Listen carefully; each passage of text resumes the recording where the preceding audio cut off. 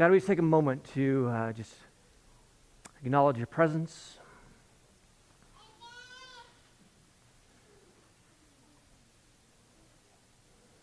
God, we thank you that you right now are loving us. God, we thank you right now that you see us.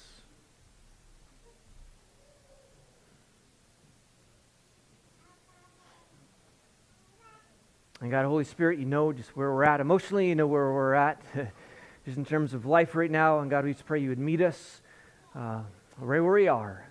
In Jesus' name, amen. If you were here last week, we talked about connecting with God through Scripture. And one thing I did was did a little bit of history of people connecting with God through the Scriptures. And we realized that this idea of us sitting down with Bibles and having our own personal devotion with our own Bible in hand is very, very new in history. And for most of church history, people didn't have their own Bible. They had to go to church to hear the Bible. They had to memorize Scripture. And I want to do a little bit of church history and music because it's kind of interesting to know the history of how people have connected with God, as maybe it was for you last week with Scripture. And so I want to begin by talking about sort of church history and music. And I just want to summarize it, because if I were to summarize the whole scenario of church history and music, I might summarize it in a few different ways. First of all, I might summarize it this way. The church says, musicians, please make music for us. It helps us connect with God, but don't get too crazy. Musicians respond, we gonna get crazy. I'd sum up church history and music that way. Or I might sum it up this way. The older generation, we don't like your new music, it's not worshipful. And the younger generation, we gonna worship to it anyways. I'd sum up church history and music that way. I might just sum it up this way.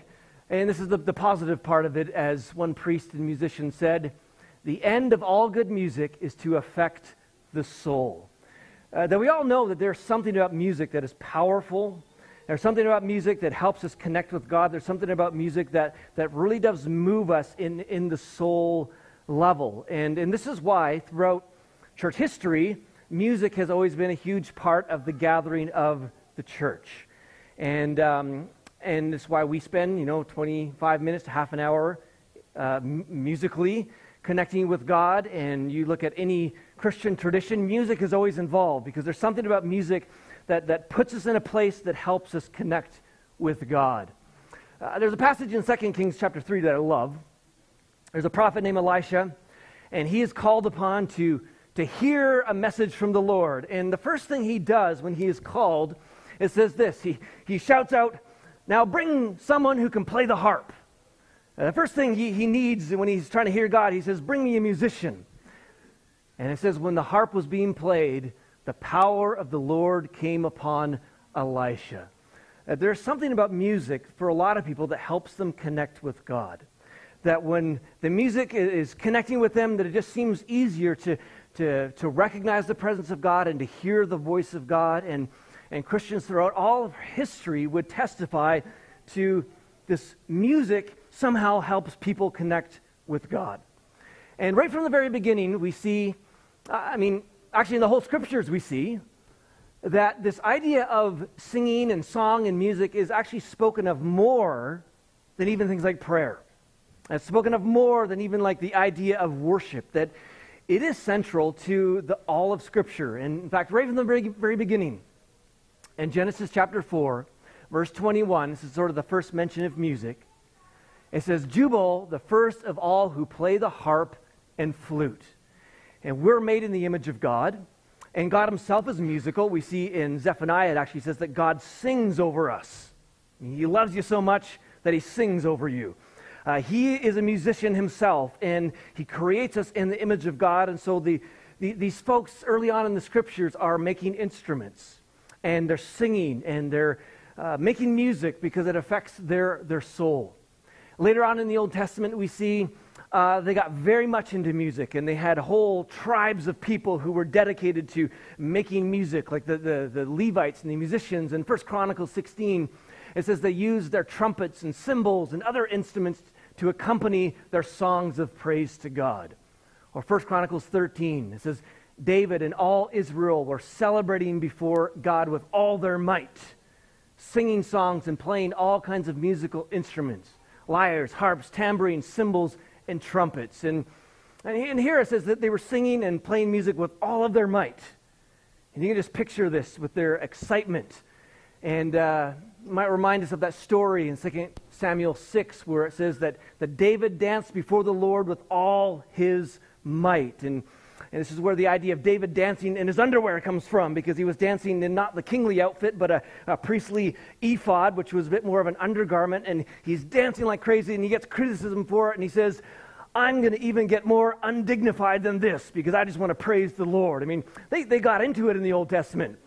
You can just imagine these parties and they were having. And, what did they sing? Well, we actually have a lot of their songs recorded.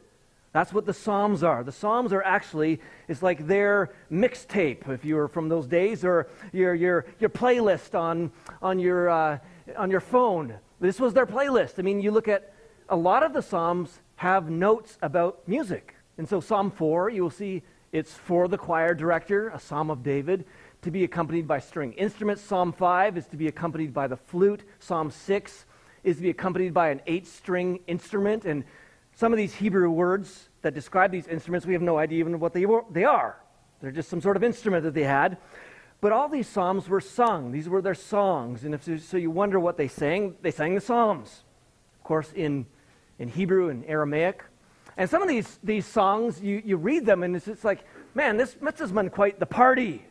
Just like, to me, I just picture like a Jesus rave when I mean, let me picture this song. Praise the Lord, praise God in his sanctuary, praise him in his mighty heavens, praise him for his mighty works, praise his unequaled greatness, praise him with a blast of the ram's horn, praise him with the lyre and harp, praise him with the tambourine and dancing, praise him with strings and flutes, praise him with a clash of cymbals, praise him with a loud clash of cymbals. That's my favorite line right there. Let everything that has breath sing praises to the Lord. Praise the Lord. I mean, probably hard to sing that song in a somber way, but you can just picture all of Israel in the temple just shouting and having instruments and, again, having like a party Jesus rave as they praise Jesus. And that's the Old Testament. The New Testament, not a lot actually talked about when it comes to music, but you see it here and there. Not a lot talked about when it comes to instruments. But we see Jesus, right after the Last Supper, it says they sang a hymn and went out to the Mount of Olives. And those hymns would have not been like our modern hymns, but they would have been the Psalms. Again, that's what they sang. Those were their songs. And many scholars think that Jesus here would have sung Psalm 118, 16, 17 to Psalm 118, the Hallel Psalms. We see the early church, this idea of music and singing in the early church in Ephesians 5. It says, be filled with the Holy Spirit. And part of that is this singing psalms and hymns and spiritual songs among yourselves and making music to the Lord in your hearts. And so right from the beginning of the church, the early church in the New Testament, we see this idea of singing and music and celebration. We see very few mentions of instruments in the New Testament, but there are some, like 1 Corinthians 14. Talks about, Paul says, instruments like the flute or harp must play the notes clearly, or no one will recognize the melody. Now, when you get into the early church to about the 4th century, we see that the church kind of moved away from Jewish influence kind of music to Greek influence kind of music. And one thing you see throughout all of history is the church generally will end up following sort of the music of the culture, but often, they're like hundreds of years behind. But we see the early church began to move towards more of a Greek influence because a lot of the new people coming in the church were Greek because of the Greco-Roman world. They weren't Jewish, they were the Gentiles. And so music came to be more influenced by Greek culture. And if we want an idea of the kind of music they sung, well, we can kind of get a glimpse because scholars say that the music of the early church would have been quite Greek. And we actually have an example of sort of a Greek-style song from about 200 BC. This is actually the oldest surviving complete musical composition that they have ever found on the earth.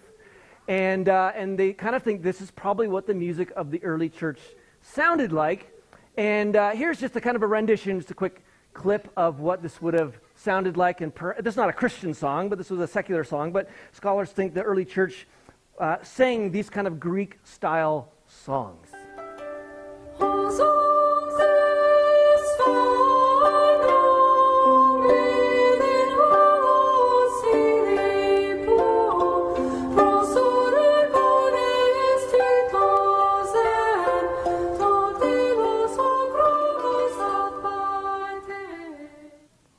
Something like that anyways.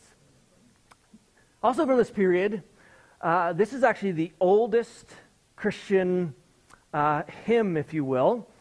It's called the Oxyrhynchus from about 300 AD. It's the oldest Christian hymn we have that actually contains musical notes for instruments. And so we do know, contrary to some people's thinking, that the early church did use instruments. At least some of the churches did.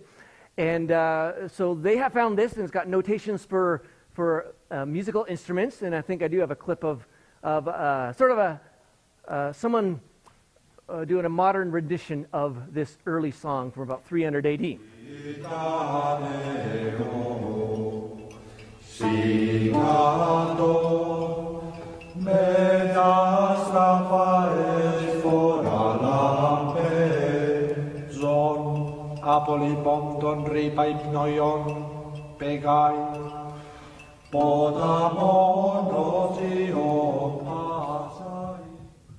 So that's kind of how Christians did it in about 300 AD.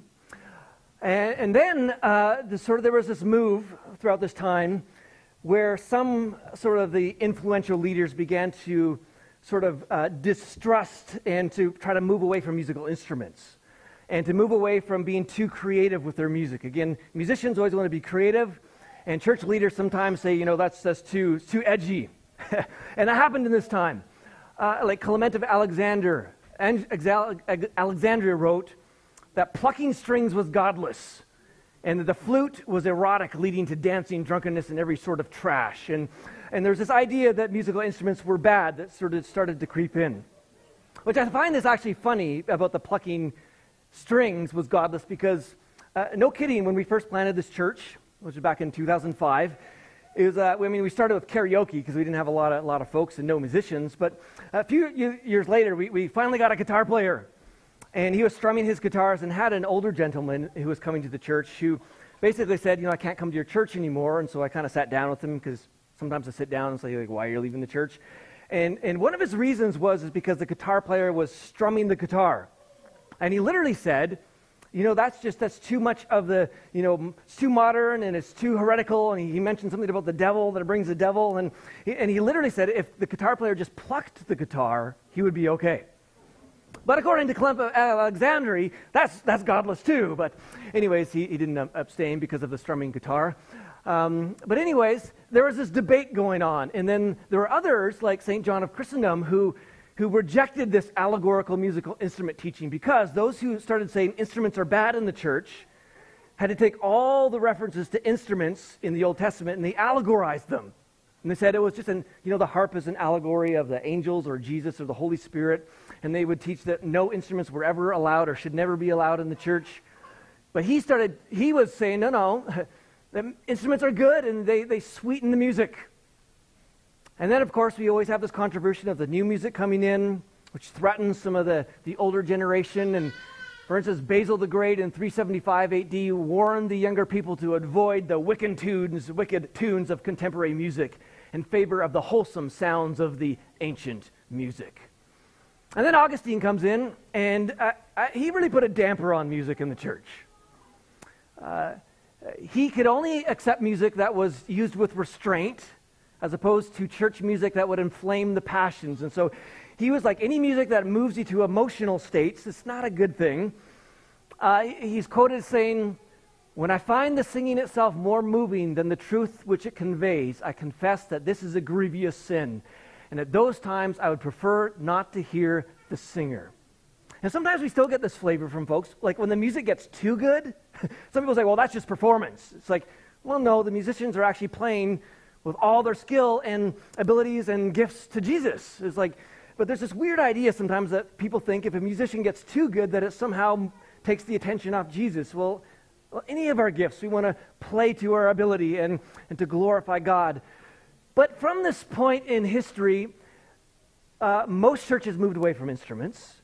Most churches moved away from being super creative with their music, and this is the longest era of the similar kind of music from about the 5th to the 15th century. The Roman Catholic Church kept this kind of music way past this date.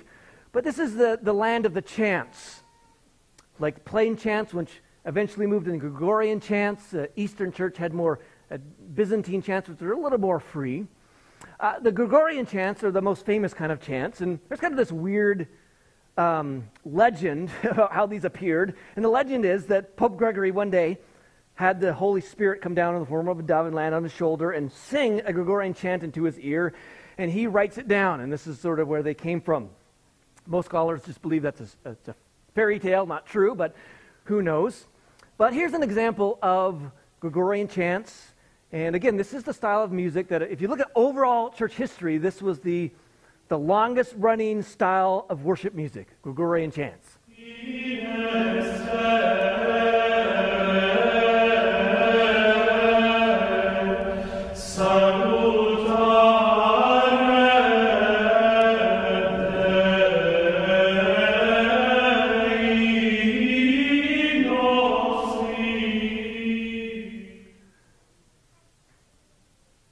Now, later on in this period, some churches actually began to move back to instruments, the pipe organ. Some churches began to stick pipe organs in their church. This is also, maybe if you're a musician, you might know this, but there's this thing called the devil's interval. That certain intervals and note progressions were not compatible with holiness, like the tritone. And actually, this is actually more of a myth, because there were actually songs written in those days with tritones. And a lot of people think this was a myth, but it was Latin for the devil in the music. But scholars think that the phrase devil in the music wasn't because they thought the tritone brought the devil into the music. It was because it was hard to sing. And that's why they called it was the devil in the music, because it was hard to sing, not because it was actually rejected, but that's kind of debated. And then we get into the Reformation. Martin Luther, Protestant church, Roman Catholic Church goes this way. And this was the era, especially for Protestant churches, where they only sang the Psalms. In fact, a lot of the Gregorian chants and plain chants were only the Psalms as well, or renditions from the Psalms, but it's very psalm-based. Some churches, even today, will only sing the Psalms. Some churches today will only sing the Psalms without any musical instruments as well. Some of those traditions from long ago still maintain. And so you can get these books of the Psalms that have music written to them, and so as if we gathered as a church, we would just sing the Psalms. There are some churches that do that. John Calvin, who's the guy who started the whole Reformed church, stated that only Old Testament Psalms sung with a metrical rhythm were appropriate for worship. So you never ever sing anything other than the Psalms. It's the only style that's godly and appropriate, and the only style that God likes. John Wesley, he said, "I have no objection to instruments of music in our chapels, provided they are neither heard nor seen." I mean, again, there's a strong thing, like you don't use instruments in church. But, I mean, a lot of Roman Catholic churches were a little bit hip in those days, because at least they were doing their Gregorian chants with pipe organs in some ways. But a lot of the Reformational churches, Protestant churches, still rejected the use of instruments, and they only sang the Psalms. But then this new style started creeping in a little bit, called a hymn.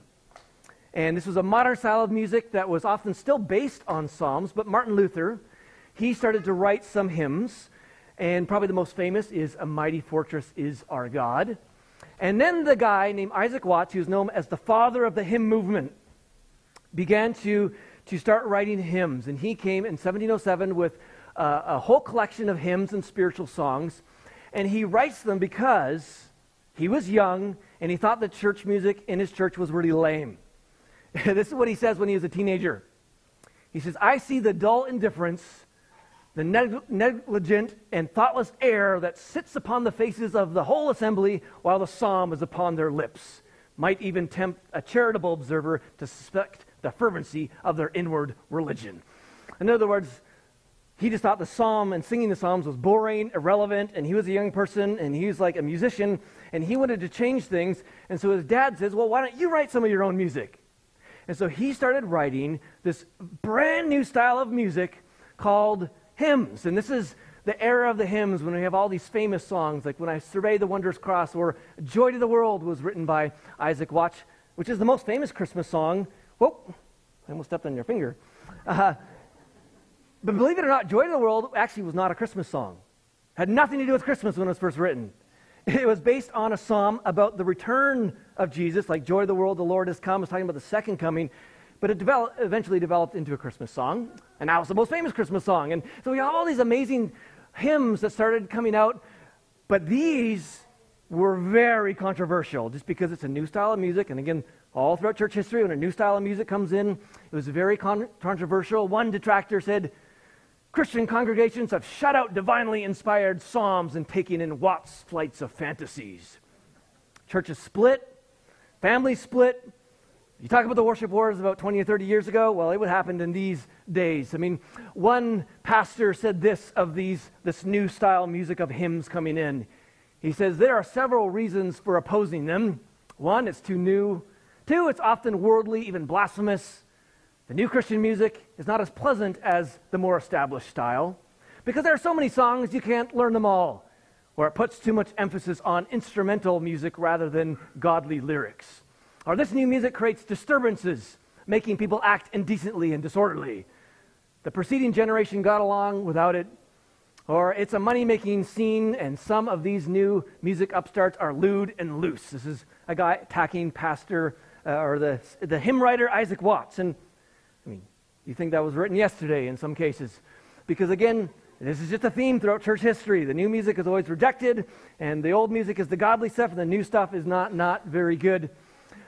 And then we get to the 1900s, and this is still the era of hymns. I mean, all the hymns are written in kind of King James style, so lots of these and thous, and ye's and thines and Ebenezer's and all kinds of weird things that we don't even know what they are anymore. But also at this time, because of the influence of jazz and other music in the culture, this is when like sort of old school, at least old school for today, gospel music began to emerge in the church. And people like John W. Peterson, again, he was criticized for being musically similar to the music hall songs of the late 1800s. I mean, he's getting criticism for writing songs that sound like they're 70 years old. And again, that's usually how it goes in the church. But here's an example of this new style gospel music that began to infiltrate churches in this era. Wonderful word of the King. See if we can get it to work. Wonderful word of the King. Jesus is coming again. The forest and flower exclaim. Reminds me of an old music. But yeah, it was scandalous. I mean, I guess. And then, now we enter our current phase, which really began in the 60s, and this is where they say contemporary Christian worship actually really began, was in the 60s. And the father of Christian rock, his name is Larry Norman, and I think his songs are still really cool. And from the 60s, he began to write some sort of modern rock and roll music, and I tell you, of course, it was really controversial today. But here's one of his early release Larry Norman Christian rock and roll songs. Away my sword and you can't take away the Lord. Well, he made me and he saved me. Bye, bye, bye. And I follow after. Everywhere he leads there's peace and laughter. Laughing in the spirit, listen and you hear it. Kind of a sweet song, eh? Yeah. Written in the 60s. And of course today, I mean, we have every style of music you can possibly think of. I mean, you just go on YouTube and you can get the heaviest metal Christian worship music to mellow Christian worship to every single style you can possibly think of. And you know, we try at least in our church to at least try to keep up with some of the newer worship music coming out, because if there's one thing you learn throughout church history is that churches that don't change their music eventually end up kind of dying out. And it's always hard. It's really hard for the older generation. And I think every generation of Christians throughout history, when the music style changes, it can be really difficult. But there's a role of trying to make room for the newer generation and help newer people feel welcome in the church. And I love the heart of some people. I mean, Kathy's dad is still my favorite because he's passed away now, but he used to come here, and he hated our music. I mean, He hated it because he liked the old hymns because that was his generation. And sometimes he would just go like this or just put his earplugs in or whatever. He didn't like, but he loved what we were doing in our church because he knew we were reaching young people and he was excited about that, but he didn't like our music. I mean, I know another couple, they actually don't go to our church because they don't like our music because, again, they love hymns. They go to another church that does hymns, but they actually give to our church because they love what we're doing. And I just love that about some people that are like, yeah, we always need to be passing the church on to the younger generation. And that's part of what happens. So this remaining time, I just want to talk a little bit about connecting with God through music and how we can actually make music and our connection with God more meaningful. We have a value here at this church. We have a bunch of them. If you want to know what our church is about, I think they're on the wall out there somewhere. But one of them is intentional time in the presence of God transforms us. And what we do when we have music playing here for the first 25 minutes is this is supposed to be intentional time for us to connect with God and to be intentional about recognizing His presence and just connecting with God. And so here's just some ways that you can make worship more meaningful. The first of all is to recognize that your spirit always wants to worship. I mean, when we get here and the music starts, I mean, sometimes it's good just to recognize that your spirit always wants to worship, because sometimes, if you're like me, your body sure doesn't, and your mind sure doesn't, because you're anxious and you're freaked out, and the last thing you feel like doing is actually worshiping because you're stressed out or whatever. But just to pause and listen to your spirit and to listen to your soul. Because as David said in the Psalms, my soul thirsts for you, my soul longs for you, that our soul and spirit is always wanting to make a connection with God. And just acknowledging that can bring us to a place where we can hopefully set ourselves up for a better connection through music. And secondly, to worship in a way that's meaningful to you. And this can be hard in a corporate setting, because if you remember our first sermon, we talked about the different kinds of styles that people connect with God in. You have the enthusiasts who like to jump and dance and put up their hands, and then you have the contemplative who just wants to be still and quiet. I mean, sometimes it's hard to be you when the rest of the church is somebody else. And so if you're like a contemplative person who just connects with God really well by being quiet, and you go to a church where everybody's dancing and shouting and putting up their hands, it can be very hard to worship in your own way because of the peer pressure and crowd mentality, or vice versa. If you like to raise your hands and you went to a church where everybody is quiet and somber, it'd be hard for you probably to raise your hands and to jump and shout because there's always this pressure. But the one good thing about this church is there's always a mix. And we try to open it up and say, connect with God the way you want to connect with God. And if you want to dance and raise your hands, great. And if you want to sit there and just reflect, great. But to try to connect with God that is meaningful to you. And maybe for 1 week it might be jumping and shouting, and the next week it might be being very quiet and still. And number 3, to keep yourself aware of the presence of God. I mean, it can be easy for us to get distracted. I mean, we got kids here, which is awesome. We love that. But, noise can sometimes distract us. I don't know you, but thinking about lunch distracts me a lot. Whatever it might be. But to keep your thoughts on Jesus. Sometimes I picture Jesus sitting there, or Jesus running, dancing around the room and joining in with worship with us. And some of adding those things can help us be aware of the presence of God, or picturing yourself in the throne room. Number 4, to engage with the lyrics. I mean, they're not there just to read, but sometimes you want to take those lyrics and absorb them. And sometimes you might sing a lyric and you want to hold on to that lyric as you go through that, or maybe even sing your own song. I mean, it's one thing just singing words off the screen, but sometimes God is like, well, what's your song? What's your song for me? I want to hear your song. I want to hear your heart. And to take a moment as we sing, just to sing your own song to the Lord. You can use instrumental sections to worship without words. And the band isn't always singing, and sometimes the band will just play, or sometimes go into more of a free worship. And those are times for you to worship with your own words, to worship with your own way. I mean, again, if you're in love with somebody, it's one thing if you just, copied poems off the internet and send it to your loved one. They might eventually say, I want to hear your own words. I want to hear your own voice, your own thoughts. And those instrumental times are just times where you can give your own thoughts and pray your own prayers and connect with God in your own way. Number 7, getting your body involved. It does help make worship more meaningful. Raising your hands. There's something about when you engage your body can help. And if you're more of a contemplative person, even just turning your hand up on when you're seated like this can posture your body in a way that helps you connect with God. And I just encourage you sometimes just to open your hands, or if you're bold enough to raise your hands, because it really does put your body in a position that can help you connect through worship. Number 8, use your imagination. I'm big on this, to use your imagination when you're listening to music. In fact, they've done studies and found that those who connect with God the deepest tend to be people who use their imagination during music and prayer.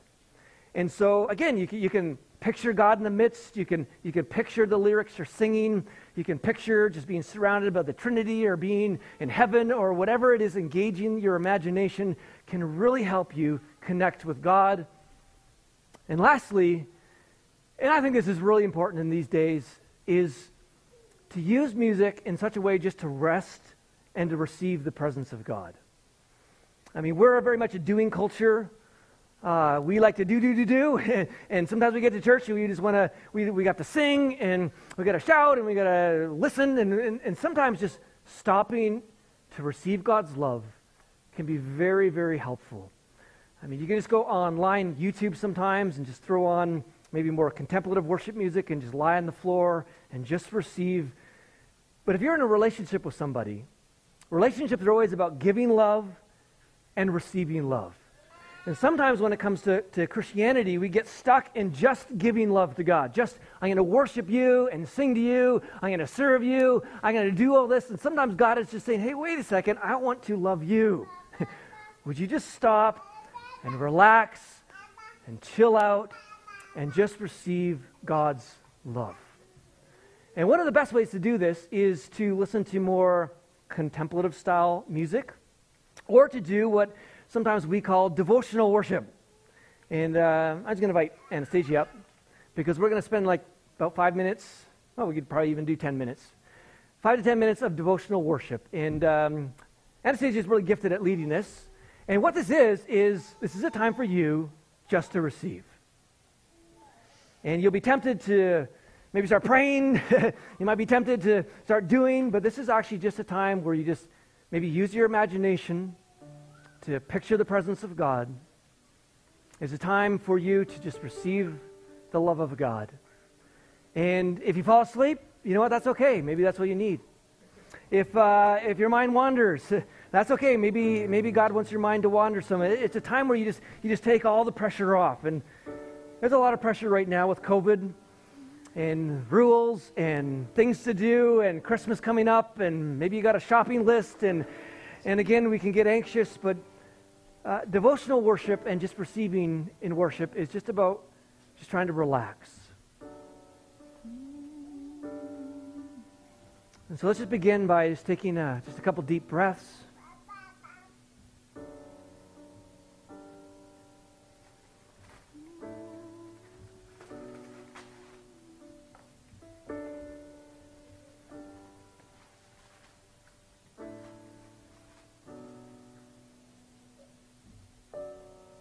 I just want to picture the eyes of the Father and the Son and the Holy Spirit. Our eyes are so full of peace, and they're so filled with love.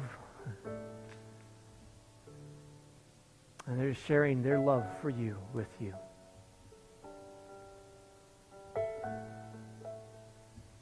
So let's just take about 5 minutes just to receive, to recognize the love of God, to receive the love of God, and to rest in His presence.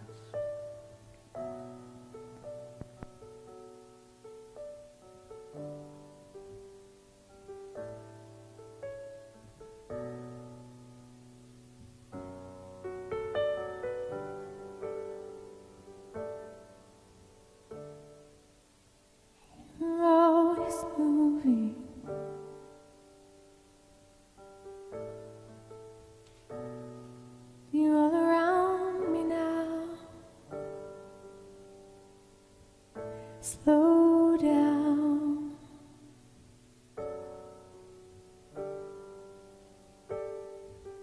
Just slow down. I'm all around you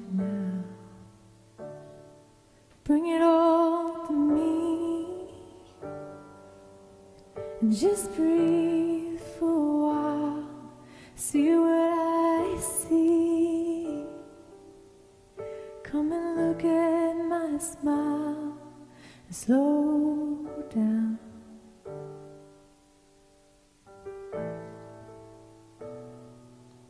Slow down. And just let me love you, just like I love you. Let me love you for a while, just for a while. Look at my smile.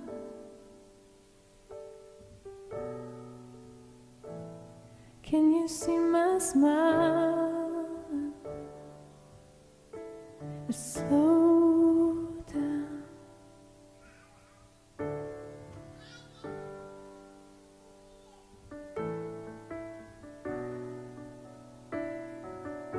You're always watching farther.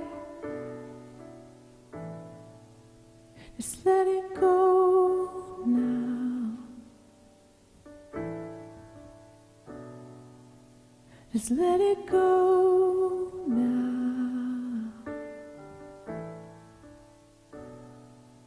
Yes, I will hold it. I will hold it. Hey, just let it go now.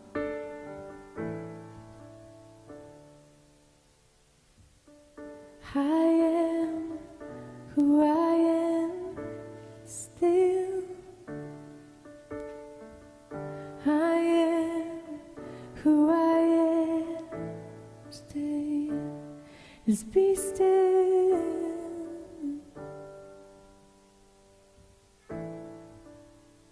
Yeah, you can be still and let me hold it. Slow down.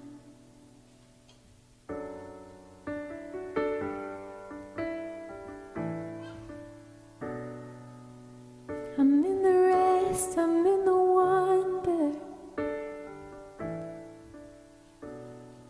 So much gets done when you just rest on me. Hey, just believe me, just believe me. Slow down, I'm all around. Slow down, I'm still in it, I'm still in it. And just slow down, I am all around. Just feel it. Can you feel it now?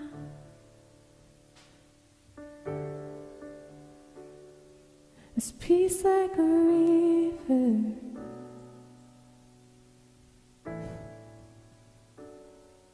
And joy in the morning.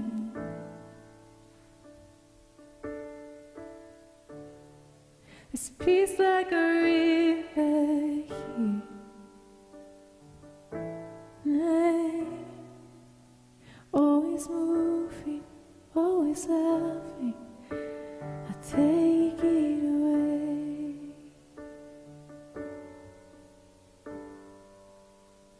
Just breathe for a while.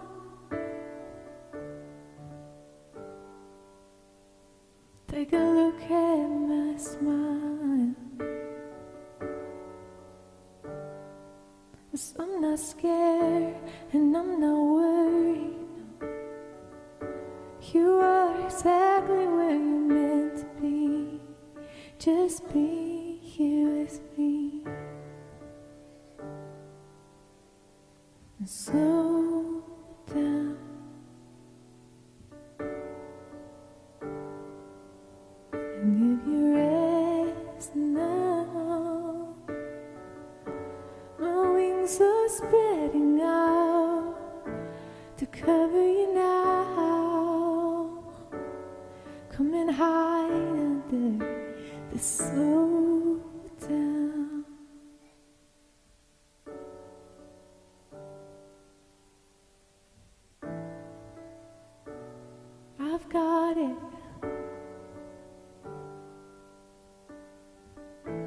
so down. I will carry what you can't carry.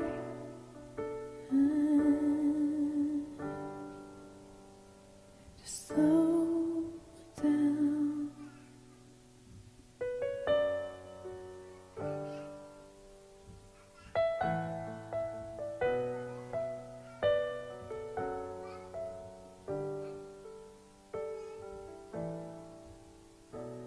Till you know that you're precious, till you know that I care,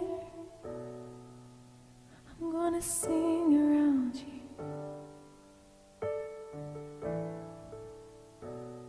Till you know that you're worthy, till you know that I care, just keep singing around you. And so much gets done when we just spend this time here. I'll take your thoughts and I'll take every single fear. Wait on it when we're here. Just wait on it and don't fear. I'll change the past, I'll change the future.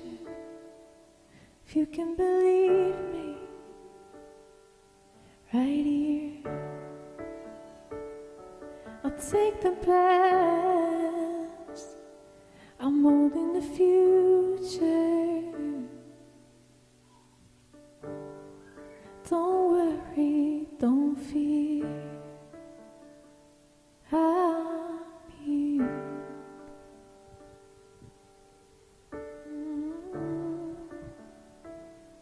I'm here.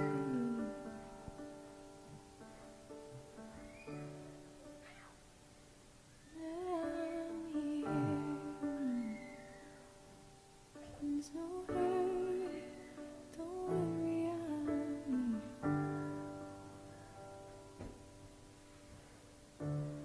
Yeah, Father, we thank you that we can rest in you. I thank you that you are our rest, and that you are our peace, and that you are good, and that you are love. I just release all our cares upon you, and I give you our hearts, and give you our lives.